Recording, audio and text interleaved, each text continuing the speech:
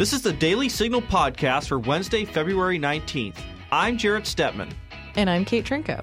Today we'll speak to Claude Kitchen, a senior fellow at the Heritage Foundation who studies technology, about Huawei, the Chinese telecommunications company. Huawei's work with other nations and some of its work in the U.S. has serious potential ramifications. Claude has details on what you need to know and how the company is part of China's larger push to obtain useful data on citizens of other countries. Don't forget, if you're enjoying this podcast, please be sure to leave a review or a 5-star rating on Apple Podcasts and encourage others to subscribe. Now on to our top news.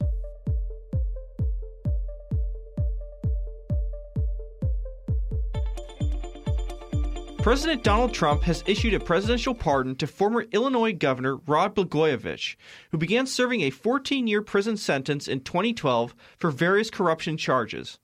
Here's what Trump had to say on why via ABC News. There's a long time to go. Many people disagree with the sentence. He's a Democrat. He's not a Republican.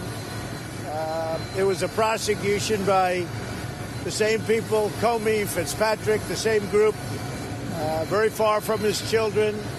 They're growing older. They're going to high school now, and they rarely get to see their father outside of an orange uniform.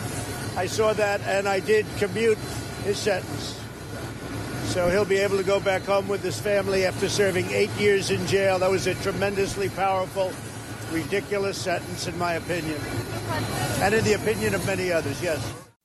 Blagojevich, who appeared on Trump's show Celebrity Apprentice, began serving as Illinois governor in 2003 and stayed in office until he was impeached and removed in 2009.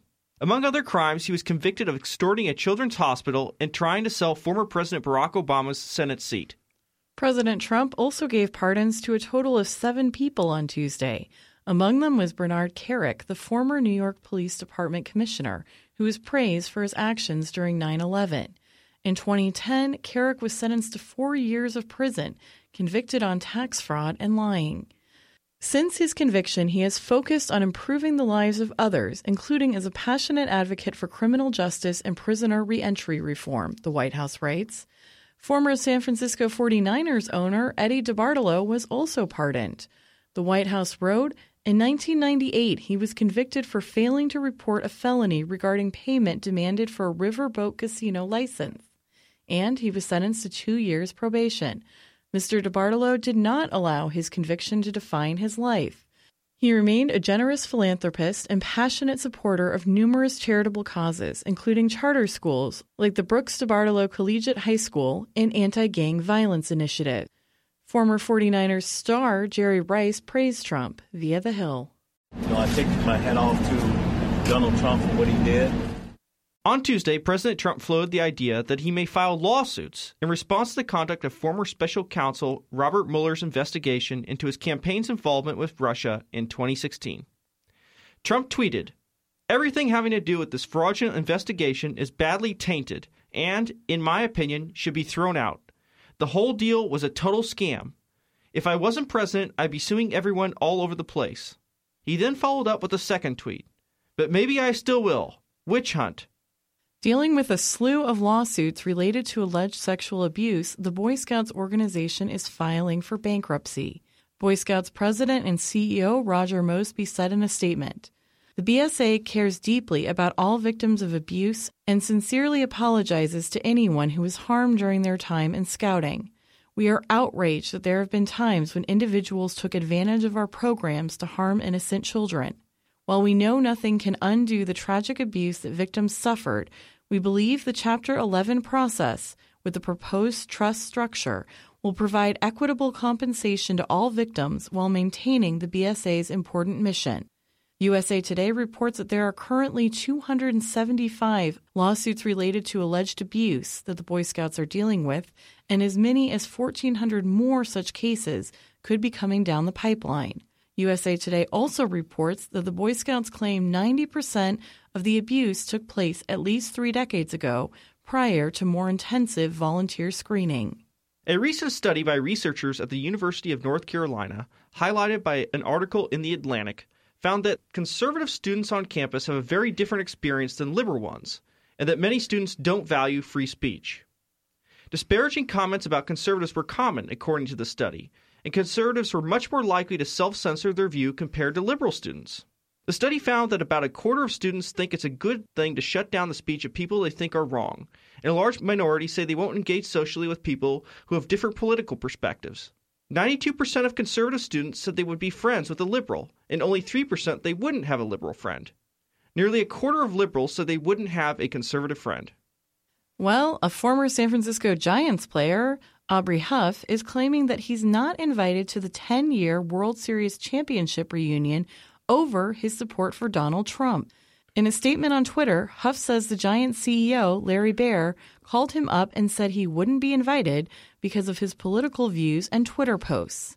"We live in a country that is under attack. Society is desperately trying to take away our First Amendment, our freedom of speech, and our freedom of political association," Huff wrote. He also wrote, "To the Giants board members who seem to think every Giants fan is a liberal, they aren't. I have had thousands of diehard Giants fans reach out to me on my social media platforms to support me." In a statement to The Athletic, the Giants highlighted Huff's tweets as the reason why he wasn't invited, saying they were unacceptable. A reporter for The Athletic, Andrew Baggerly, tweeted, "Gonna say this once and log off. Giants officials have made it clear to me they are not banning Aubrey Huff because they dislike or disagree with his political views. They believe he has crossed the line when it comes to misogyny, vulgarity, and common decency." Next up, we'll have an interview with Klon Kitchen about Huawei. Americans have almost entirely forgotten their history. That's right, and if we want to keep our republic, this needs to change. I'm Jarrett Stepman. And I'm Fred Lucas. We host The Right Side of History, a podcast dedicated to restoring informed patriotism and busting the negative narratives about America's past. Hollywood, the media, and academia have failed a generation. We're here to set the record straight on the ideas and people who've made this country great. Subscribe to The Right Side of History on Apple Podcasts, SoundCloud, and Stitcher today. Joining us today is Klon Kitchen, a senior research fellow at the Heritage Foundation, whose work focuses on technology. Klon, thanks for joining us. My pleasure. So let's talk about Huawei. First of all, we're going to go very basic here. It's a Chinese telecommunications company. What service or goods does it actually provide? So it's one of the things that makes Huawei powerful is that it's a full-service telecommunications company. So they make hardware, so they make phones. They make software, so operating systems for mobile devices and the like. But most importantly, in the current events, is that they build network infrastructure. So the conversation right now is centered around what's called fifth-generation wireless networks. So that's 5G. And they're actually the only company on the planet who can, by themselves, develop, deploy, and manage a 5G network all within itself, all unilaterally. And why are they the only company that can do that? You would think that there'd be others interested in that space.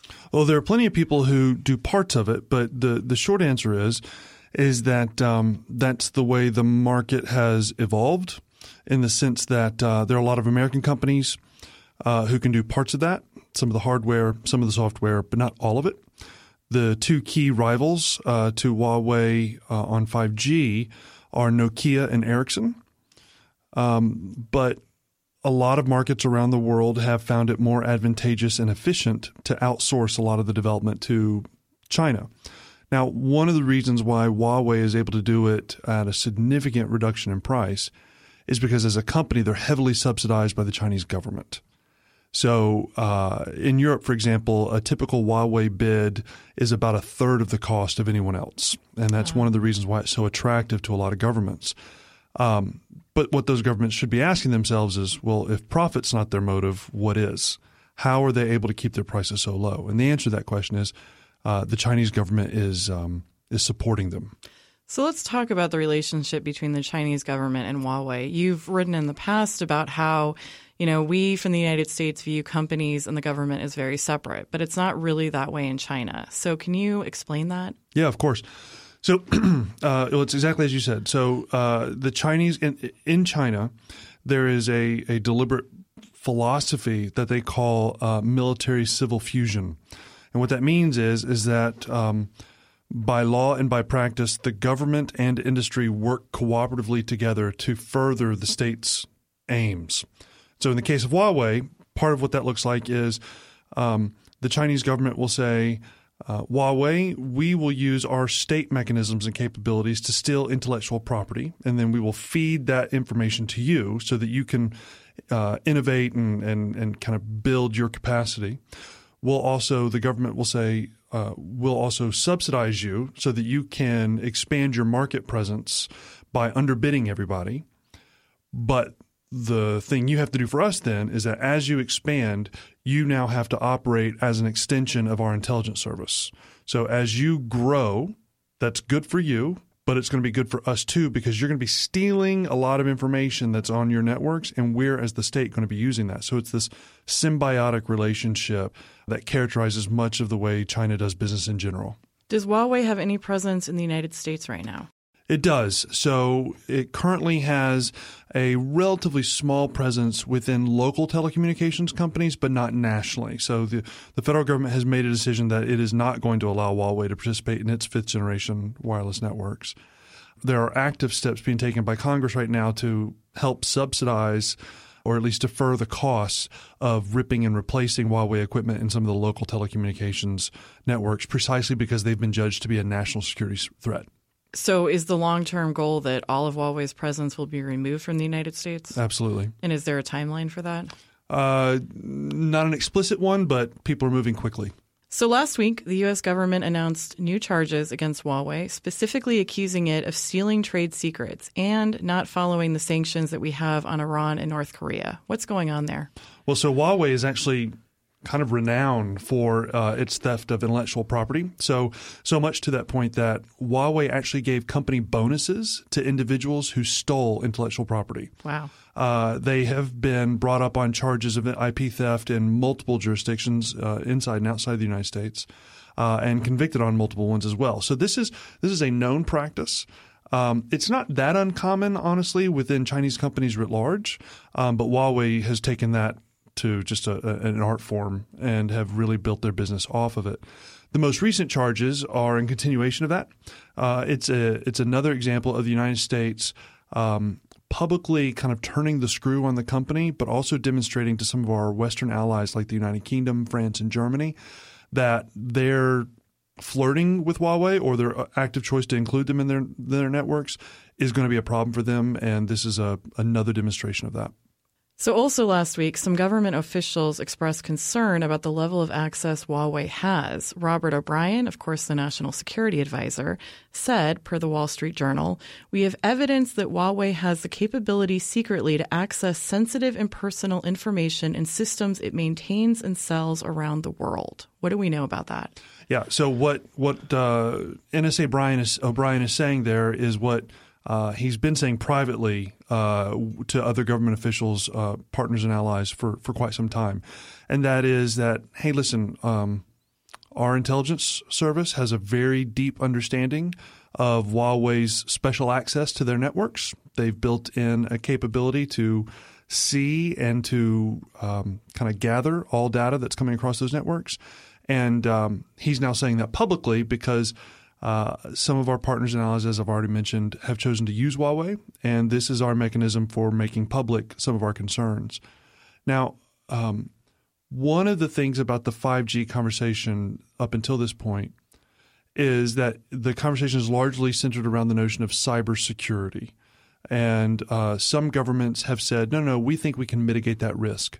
But one of O'Brien's key points in the announcement of all this is that even if Huawei is able to secure their networks theoretically, you still have the underlying reality of how the Chinese government operates and the laws under which they operate in China. Specifically, that the way they understand information is if information is on a Chinese company's servers or network, even if it's your information or my information, Beijing considers that Chinese information, and they therefore have access to it. And by law, Huawei has to provide it to them. They can't say no when asked. And so the point that O'Brien and others are making now publicly is that even if you fill the security gaps in the network, which is a tall order, but even if you do that, you still have the underlying legal responsibility that these companies have to the Beijing government to provide any and all information when asked. So just to boil this down and make sure I understand you correctly, are you saying in a nation that uses Huawei for its 5G, potentially if Beijing wanted, they would have access to all the phone conversations that happened? Well, they would have access to the data. Now, it's unclear as to how much of the content of communications they'd be able to get. A good portion of that's going to be encrypted, and we're just not clear, frankly, on what China's capability is in terms of decrypting some of that. It's likely that they wouldn't be able to get all of the details, but you don't need content. You don't need conversation content to be really scary. I mean, metadata, which would be something they absolutely would collect, you can do a lot with that in terms of predicting where people are going to be. You start building networks in terms of like these two phones are always co-located together, and at nights when people are normally sleeping, they reside at this residence. So I don't have to know the names, but I can start building network profiles on individuals and what their habits are and proof of life and that kind of thing. So they would know where your phone was, you're saying, at all times, potentially. Not only that, they would likely know where you live, where you work, how you often get there, who you interconnect with, who do you call the most frequently, all that kind of stuff. Yeah, I'm not interested in anyone knowing that about me. You wrote a few weeks ago that Britain was making a huge mistake by allowing Huawei to build a 5G network there. Do you think there's any chance Britain will reverse that decision? And why do you think they would be open to this? So they still have time. And I do believe that there are some members of parliament who are going to make a strong push to help the Johnson government reconsider. I want to be clear, and I said this in the paper, that what we're asking Britain and other nations to do is no small thing. It could be potentially costly in terms of foregoing some of the near-term benefits of 5G by delaying its deployment by not allowing Huawei to do it. But all of that can be managed. But what they can't do is catastrophically turn themselves over to what is an existential challenger in the international geopolitical world, right? So we know what China's intents are. They've made it very clear. And the reason that the Johnson government gives for not making what I would say is the right choice up until this point is we're unwilling to forego the very real economic benefits of deploying 5G as soon as possible. So you mentioned that other European countries have also been interested in Huawei, again, presumably because of the economic benefits. In what countries does Huawei have a presence now in Europe, and what consequences do you foresee from that? In one sense, they're all over the place in Europe and honestly in Southeast Asia and elsewhere. They're poised to have as much as 50% of the global 5G marketplace, which is massive. One of the key aspects of this challenge with Huawei is that 5G is about more than fast phones. 5G is going to be the central nervous system to the new economy. And so when governments are making a decision about 5G, they're making a decision that really does have massive consequences. And a lot of politicians are going to be very tempted, especially politicians in European countries where they're bleeding legitimacy because they're not delivering on kind of cradle-to-grave promises of entitlements. They're looking for any and every opportunity to kind of deliver. And 5G is one of the most potent opportunities that they're going to have. And so they're making short-term trades for, kind of economic deliverables against long-term national security. They're giving up sovereignty for resources. So let's take a step back. You've mentioned how great 5G will be. What about it makes it so great? How is it really going to change things? The biggest constraint on kind of technological innovation at the network level hasn't been good ideas. It's been physics. So if you imagine a garden hose, you can only put so much water through a garden hose, right? Well, imagine water as data. You can only put so much data through a 4G network, right? Mm-hmm. Okay, so 5G expands the garden hose to a fire hose. So it is the single largest what's called data throughput. Okay. It's the single largest data throughput gain between generations that we've ever had. So the jump from 4G to 5G will be a bigger jump than any previous generational jump that we've had. So what does that mean concretely? Because I'm thinking as a consumer, I can already stream everything. My calls don't drop. Why do I care if it's this much better? Yeah, it's great. So all of the dreams that we've had about the Internet of Things and all the connectedness, we haven't been able to really realize that because we didn't have the data pipes to support it. Now we're going to. What does that mean? Okay. So take an idea like Uber. Before 4G, we couldn't have Uber. We couldn't support the data throughput that would allow real-time tracking of both you and a car. We just couldn't do it. Then we got 4G. All of a sudden, we've opened up an entire ride-sharing economy, right? We didn't think about Uber when we pulled 4G. We realized that after the fact. So some of the implications of 5G, we're not even thinking about yet because we don't even know what it means to operate in an environment where we can do that type of data throughput. That's so interesting. I look forward to the next Uber. Yeah. So should the U.S. do anything further regarding Huawei, and if so, what? I think we should turn every screw we have. I think we should leverage every element of national power to help partners and allies understand China's intentions and how they use their domestic companies to realize those intentions. I think we should continue to publicly demonstrate all of the risks associated with Huawei. I think you're going to see a lot more of that. So I think the statement that O'Brien made here recently, I think the DOJ charges, I think you're going to see just an ongoing torrent of that. I also think you're going to see out of the cybersecurity research community, I think you're going to see a lot of vulnerabilities in Huawei equipment and capabilities being discovered out of that community and made publicly known, and it's kind of a public campaign to partners and allies like, look, you cannot absorb this risk. So what do you think China's long-term game here is? Do they just want information for the sake of having information and figure it might be useful, or are there particular information goals they have? Yeah. So one, China's like every country in the history of the world. They want to amass and wield influence for their own ends. I don't begrudge them that. It's a completely coherent way to operate in our international system. I think they've also rightly concluded that leading in key tech sectors, one of which being telecommunications, will be essential for amassing and wielding that influence in the future. I think that's right. We in the United States have certainly experienced that. So as they do that, I think they have two goals. The primary goal, I think, initially is actually internal domestic security and stability of their government. So if you look at how they're employing this technology and this data, primarily it's about internal management of their system and of the regime. The second goal is that larger intention of being a counterbalance geopolitically to the United States and to any other would-be challengers, particularly within their region. So to take another step back, do you think there's other Chinese companies that we may or may not be interacting with right now that have a similar relationship between the Chinese government as Huawei does? In other words, is China using other businesses in a similar way? Yes, absolutely. Well, number one, any Chinese business is going to be subject to the same requirements and laws as I'm describing as Huawei. So no one is immune from it. But two, this is the same reason why we've had conversations about ZTE and other technology companies. The single largest individual messaging app is WeChat, massive, billions of people on WeChat, and total integration with banking and everything else, completely owned by the Chinese government in terms of their ability to kind of see into it and know what's going on there. This relationship between industry and government has been a core part of why people have raised concerns about the presence of TikTok, the social media app here in the United States. There's a lot of information, again, from metadata that can be delivered. And just because you or I as American citizens are using it here in the United States, again, Chinese company, they see it as Chinese data, it goes back. And so, yes, I mean, essentially any technology company should be understood as at least a potential extension of the Chinese espionage enterprise. Okay. Well, thank you so much for joining us. My pleasure.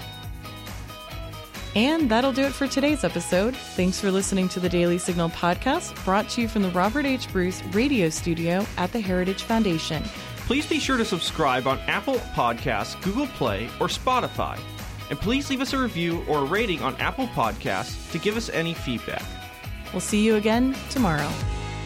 The Daily Signal podcast is brought to you by more than 500,000 members of the Heritage Foundation. It is executive produced by Kate Shrinko and Daniel Davis. Sound design by Lauren Evans, Thalia Rampersad, and Mark Guiney. For more information, visit dailysignal.com.